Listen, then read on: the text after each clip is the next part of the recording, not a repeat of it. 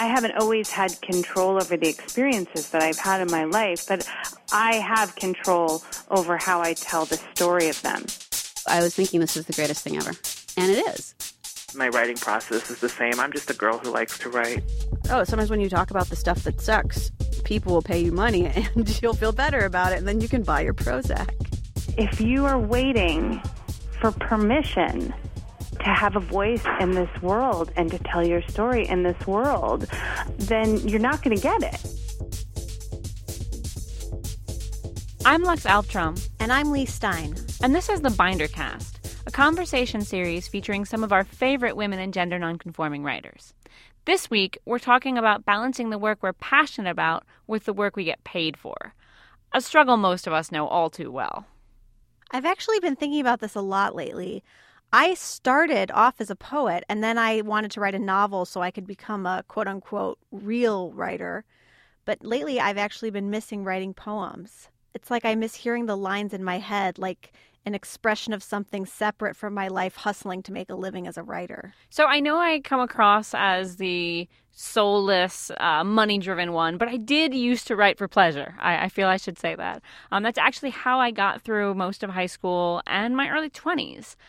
But as I shifted to writing for a living, I just started feeling more and more like anytime I sat down to write a poem or a short story or something that I was not going to get paid for, I was just wasting time and that I should be focusing on paying work. I feel sometimes like my capitalist nature is just stifling my creativity. Well, maybe after this episode, you'll feel inspired to write poems again. Our guest this week is poet and Amazon publishing editor Morgan Parker. Morgan is the author of a collection called Other People's Comfort Keeps Me Up at Night, which Eileen Miles selected to win the Switchback Books Gatewood Prize. Morgan is also a Cave Canem Graduate Fellow and a Pushcart Prize winner. She is a big deal poet, but one of the most interesting things about her work is how much it draws from pop culture. While working on her MFA at NYU, Morgan was pushing boundaries and pushing some buttons. You know, I love all the pop culture in your poetry, and I wonder what your workshop experience was like. Were people jiving with that, or was that like drama? Without like naming names, one of my professors was like, "You shouldn't do this. Like, this is not worthy of a poem," and I ignored him. I like literally was just like, "I disagree, and you don't know what's best for me," type of thing. I really think for me, it was about figuring out like what my motive was in using pop culture. Like, am I just doing this because I just like really like the Housewives, or, you know, I just like listening to Jay-Z? Like, what's the project? And I think that's like one of my critiques to other poets who use pop culture. Like, if it doesn't feel like it's coming from a thought out motive, it just feels kind of cheap. And I didn't want that effect. So a lot of my time in grad school was kind of figuring out like why I was so interested in using that in poetry. And I think the act of having to like almost make excuses about it or like really like kind of plead my case in workshops, I think really helped me in like my future writing, because I kind of like knew what I was up to and why I thought it was important. I wasn't just being glib about it. You're like honing your argument. Yeah, totally. And that helped me as a writer to be like, okay, what am I really doing? I remember in workshops there was a little bit of talk about me being pigeonholed as like a funny, or I don't know. And I kind of like, I don't really think these poems are funny. Like, I think there's humor used to talk about the most depressing stuff. I kind of spent a lot of time thinking about the ways in which writing about pop culture and writing with humor as a Black woman could kind of pigeonhole me or put me in this kind of like very flat box. And those aren't the type of poems I'm interested in writing. Like, I want something that's really complex and layered and complicated. It would be so weird if I was writing poems that did not include all the songs I'm listening to, all the TV I'm watching, you know, like things my friends are saying. Like, that would be so false. And the poems would probably be boring as hell. You know, like, if I'm writing about my particular life experience, then there's like, I like watch a lot of cable, and that's part of my particular life experience. Honestly, like, people are like, do you think that this is poetry? I'm like, clearly I do, A. And B, like, this is I mean, it's 2015. Like, Elliot was doing this. That was a long-ass time ago.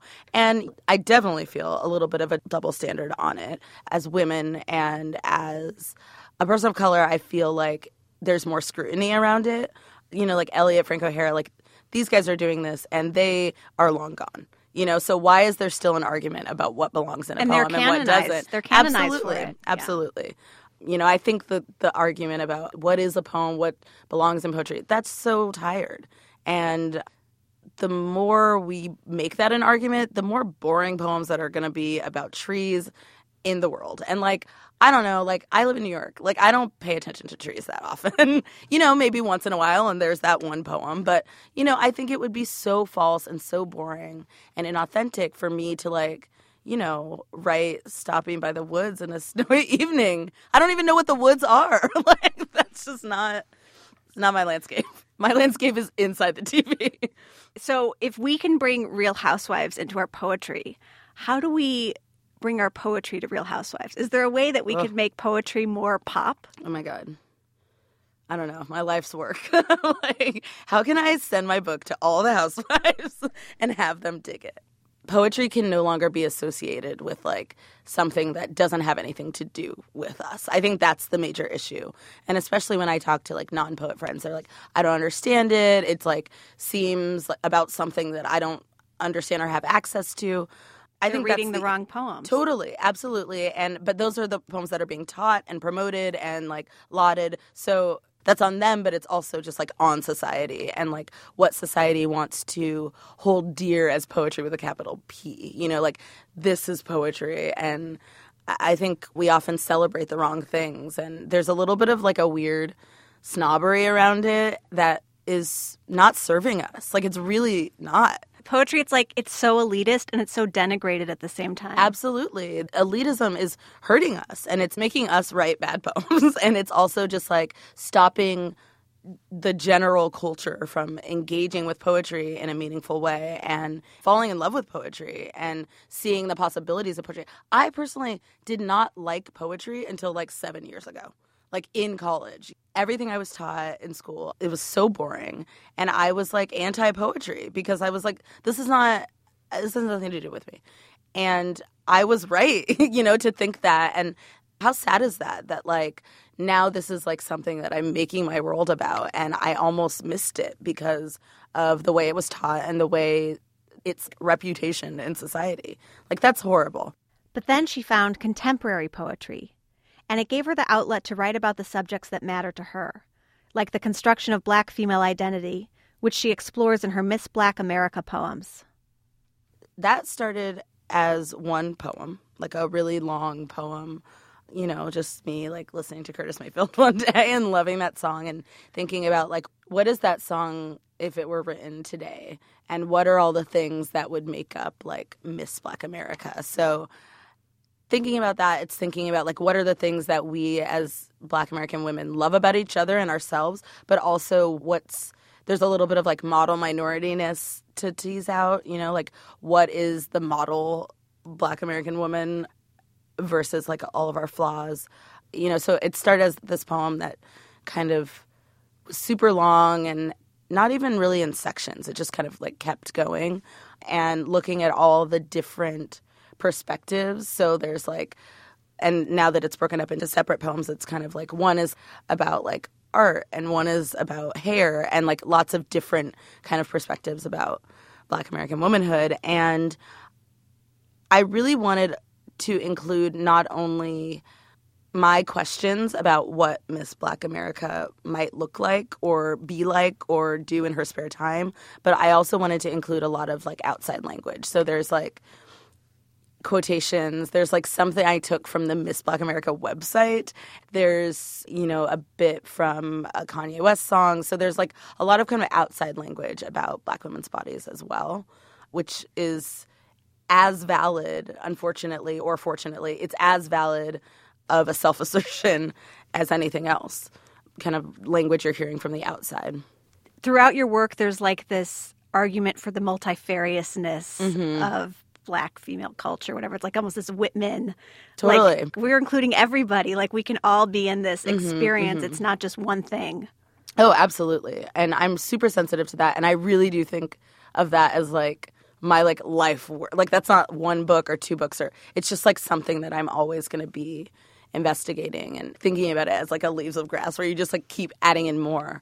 And I think it's hard. You know, it's like really complicated because not only is it just like naming a thing or naming oneself, it's about undoing first these kind of like long held ideas.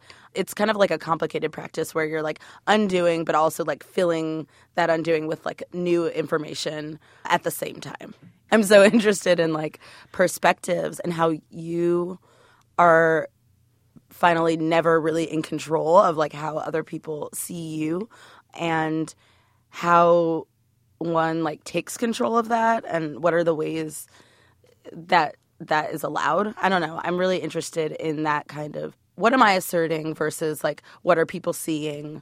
And I don't know. I'm just really interested in self-awareness as, you know, like a way of living in the world and also in the poems and like in the way that I talk about identity. Like there's a little bit of a tongue-in-cheekness about, okay, I know that I am putting this out there, but I also know that you're going to read it this way, which is not the way that I intended. So how do I like almost kind of preempt what you might think about me? I don't know. It's a little bit of a game, I think. One thing that's often misread in Morgan's work, her feelings about Beyonce.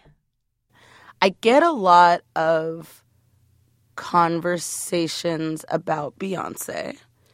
People are always like, so do you like Beyonce or do you not? Or like people come up to me and be like, I also hate Beyonce. I'm like, wait a minute. Wait, for Slow context, down. your second book has Beyonce in the title. Yeah, There Are More Beautiful Things Than Beyonce is its current title. But that's also the title of a poem that I often read. And so people like are so interested in like me making a statement against Beyonce, or they're like, people are going to be mad that you wrote that. I mean, honestly, I'm not saying that Beyonce is ugly. Like the things that I posit in the poem that might be more beautiful than her are like education and like the sky. So I don't really Morgan. think that she would argue with that. Ultimately, the strength of Morgan's work is in its popularity. Audiences love her. You know, people just like being engaged and like seeing themselves in the poem. Like that's so they don't even know how to like react to that. They're like, oh, I just heard someone talk about things that I also know about. And I wasn't like sitting there trying to like decipher some weird puzzle that's like super abstract and like, I don't know, M dashes. Like they're not, you know, they're really like there with me on the same level. And I think that's like where those comments are coming from. They're like shocked. Okay, I have a confession. This is making me really, really, really want to write poetry. You're winning me over to the dark side, Lee. I knew we would get you eventually. But here's the thing I still want to know. How do poets make a living? Like, it's not like poetry actually pays your bills. I mean, unless you win a Nobel Prize or you're the poet laureate, you're really just making like $25 here and there if you're lucky. So how are poets able to put so much energy into it? I have to admit, I don't know any poets who make a living as poets. But I also don't know any who got into writing verse for the paychecks. Edna St. Vincent Millay got rich writing sonnets, but then died poor and addicted to morphine, so let's not use her as a model. Wallace Stevens was an insurance company exec. Walt Whitman worked as a clerk during the Civil War. So basically, Morgan joins a long line of poets with day jobs. So let's segue into talking about poetry and labor and getting paid. How do you get paid, Morgan? I have a job. I work at Amazon. I am an editor for Little A. It's one of Amazon Publishing's imprints. And also part of what I do there is edit our literary journal called Day One, which is all for emerging writers. And it's like a short story and a poem, and it's weekly. So I do that. What kind of books does Little A publish? It's literary fiction imprint, and we also are foraying into nonfiction and poetry. And that's a new job, isn't it? It's a new job. It's very new for me also to be officially in publishing. I've like been an editor like at nighttime for years and years. But I previously worked in the arts world and the arts nonprofit world, which I loved and I hold very dear to my heart. but not to my wallet. I miss the work of nonprofit, but I don't miss like scrounging. There's a little bit of like the same like poetry hustle in the like nonprofit arts hustle, and it just was very overwhelming to me. Like I'm like over here writing a grant for myself or like a fellowship application, and then writing a grant for like this organization. It's just, I don't know, the allure of like the starving, struggling artist really wore off for me, which I don't know. I mean, there's something to be said for that allure and that kind of like romanticism. I'm here for it. Like, that's like why I moved to New York. I was like, yeah, I can't wait to like, just like, whatever, it's fine. I'll eat rice. Like, it just sounded so beautiful to me. But it's been 9 years and I'm a grown ass woman and I like need to get paid. I've always had a full-time job. I worked in grad school. I worked 4 days a week. So it was like as much as I could do and then have my day to like go to school. And yeah, that's because I don't come from money and I don't have, I don't know, I was always like so just like in awe and super jealous of, you know, the folks who I did an MFA with, and either they like had saved or their parents were funding them for a little bit or whatever the case may be, you know, no judgment on them. But I'd be like, what are you doing tomorrow? And they're like, I think I'm just going to like read in the park all day. I'm like, what? I literally have never done that like ever in my life. It's like a bummer, right? Like it's a bummer that I wasn't like blessed with like the skills to do something that like pays more. But this is like what I have. It's a little bit like not like a drive, but just like I have to. It doesn't necessarily like feel like a choice. Like this is my life. This is like where I feel like I've been most effective in communicating like and like connecting with other people. I think it's like the mode that has been best for me, and it's like the area where I've felt the most like seen and heard. I really wish I were a musician. I really wish, I don't know, like there's so many other things, but I can't do those things. I cannot, and this is what I can do. So it really then becomes about, okay, what can I do like that's a job that is, you know, not distracting or like taking away from like this poetry thing. I write at night and I feel like I always happen to get into the groove of a poem like right at the time where it's like I really have to go to bed if I'm gonna like make it to work on time.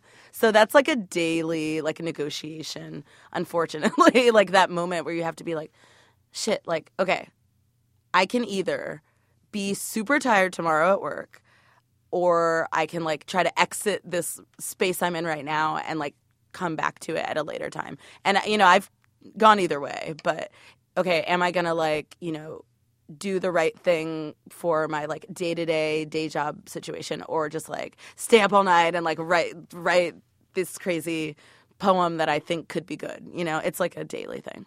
I haven't like, you know, totally like fucked up a job, you know, like I haven't done that. But I do feel like I definitely am aware of the importance, like the larger kind of like umbrella importance of like me working on creative projects. And I don't know, I work really hard to like balance it and like negotiate with myself and like have these little conversations. But what's great is that I feel like if I'm being fed there creatively and if I'm like spending enough time on my projects, then I can do a good job at work. I literally, there was one time I took a personal day and I was just like, I haven't written anything in months. And my coworkers were like, great, go do that. Because I was just like, I'm getting antsy. Like it was almost like physical, like I could feel I hadn't written anything. And I needed to like take a day. And I felt like when I returned to work, I felt better and I could like focus on work. You know, like you kind of, one informs the other. Like you can't do a good job at work if you feel like unfulfilled in your life in general. And that goes for literally everyone, you know, creative or not. I love that advice of using a mental health day to work on Absolutely. your writing. It's mental health. It totally is. And it was so funny when I did that. It was really cute. My coworkers, I like went on and checked my email on that day and they were like, get off. Like they were like G-chatted me and were like, get off email, like go write. Having a workplace like that is really important to me where, you know, I'm not like secretly holing away and living this other life. Like I think it's important that folks kind of know that, you know, I'm a whole person and have a lot of different priorities And yeah, I don't know. It's like helpful to have other people be like, you're not focusing on the right thing right now. You know, even if it's like at work, you're not focusing on work, you're thinking about something else. Do it tonight. Like just compartmentalize. Mm-hmm. And it's so hard, but it's really important. But while Morgan's been able to find workplaces that support her passion for poetry, not everyone is so lucky. And stigma around openly discussing money, well, it just makes it harder for artists to find the support they need to fulfill their creative visions. Like the fact that we're like having to have a conversation where it's like, how are you making money? You know, like that's crazy. And I think that I try to do this like in my friendships and in my relationships, like checking on folks and being like, how are you making money? Like, do you have money? Like, I don't know. I think there's like a weird stigma around it, especially like in artistic circles. And I think that should we value like open conversations about it, we would find a lot of solutions. Someone has like a whole scheme that like I don't know about, that like I think if we pooled our resources in like how we're like getting by, I think we would be better for it. Everyone has like a different hustle and like a different way, and folks know about resources, you know, that I might not know about. And I just really feel like the way to like move forward is for us to like have more conversations about it. And also like it would be cool if we could all live outside of the capitalist society and do our own poetry thing and like not really worry, but all still magically like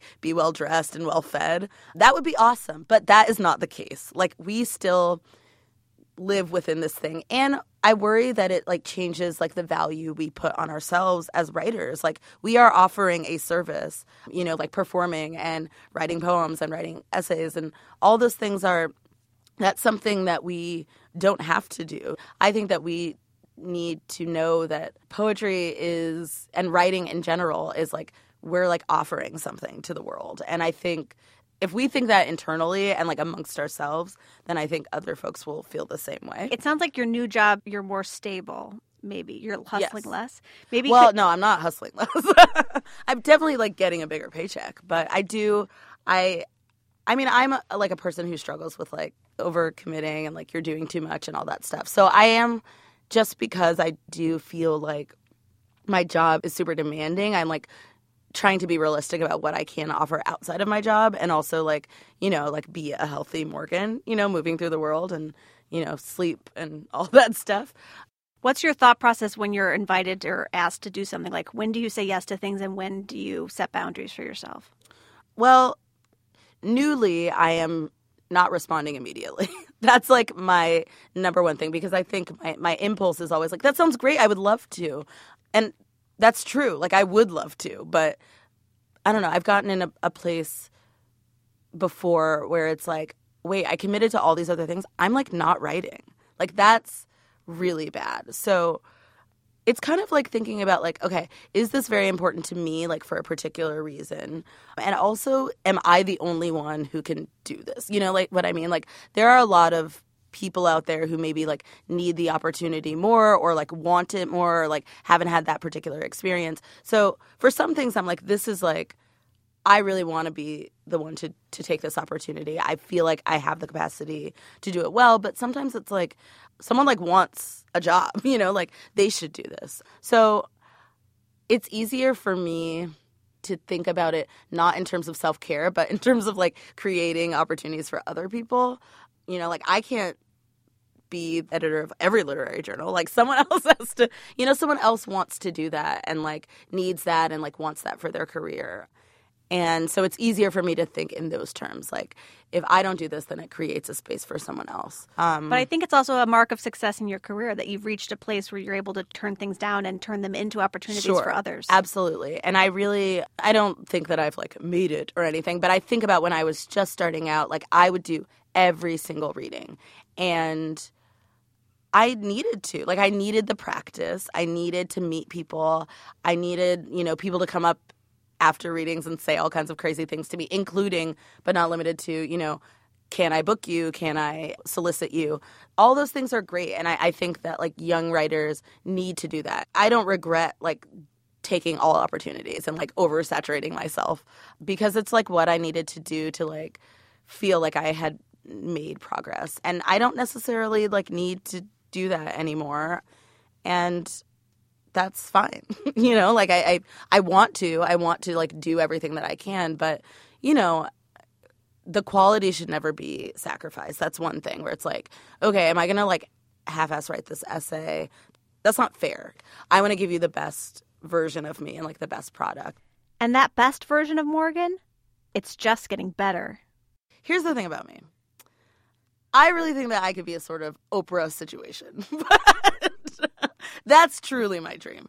I am a little tied up in things right now, but I want to have a TV show and like a talk show, all kinds of everything. Any way that I can like spread things around, that's like what I'm up to. Right now it's editorially or like shaping young minds, but you know, soon the world. Soon. You're on the Oprah track.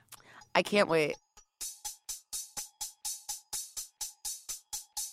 If you want to read some of Morgan's awesome poems, you can order her collection, Other People's Comfort Keeps Me Up at Night, at switchbackbooks.com. Follow her on Twitter at Morgan Apple. The Binder Cast is a production of Out of the Binders, Inc., a 501c3 nonprofit dedicated to advancing the careers of women and gender nonconforming writers. For more information about Out of the Binders, go to bindercon.com or follow us at BinderCon on Twitter. This episode was hosted by Lux Alptrom and Lee Stein and produced by Jennifer Lai.